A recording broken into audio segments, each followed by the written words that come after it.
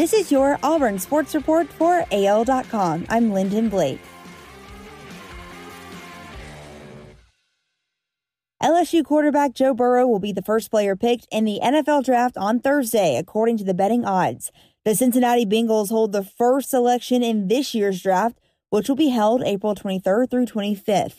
If Burrow turns out to be the first player picked, he'll become the 20th SEC standout to go number 1 in the NFL draft. He'd be the third LSU player to go first in the NFL draft.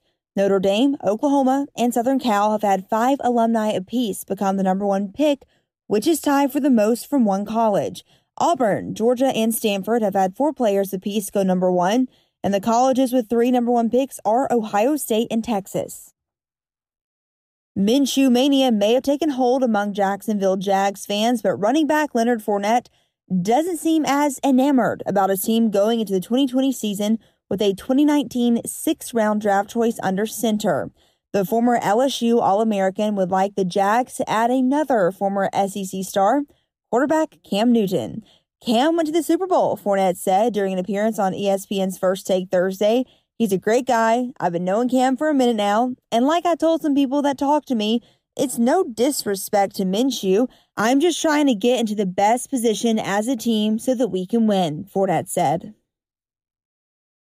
Daniel Jeremiah spent years as a scout for the Baltimore Ravens, Cleveland Browns, and Philadelphia Eagles. Yet the current NFL Network analyst admits he had a tough time evaluating one of Auburn's guys.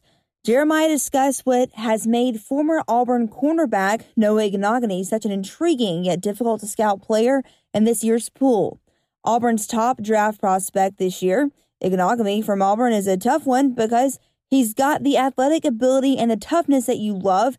He's just really struggled to play the football and hasn't made many plays. That's what Jeremiah had to say about Ignogany. The draft is this Thursday, and it'll run through April 25th. Turns out it doesn't take multi-million-dollar exercise facilities to stay in shape. The best workouts for elite athletes during the pandemic are simple, says Kevin Brown, the owner of Extreme Fitness in Birmingham. See that hill over there? Sprint up that hill at full speed. Hill sprints, says Brown, are an easy substitute for football players missing out on spring practice. This is how he's been helping some of the top athletes, including Auburn's Harold Joyner. The difficult part, as Brown knows, is actually getting players to do it on their own again and again. That's why strength coaches have jobs. That's your Auburn Sports Report for AL.com. Thanks for listening. I'm Lyndon Blake.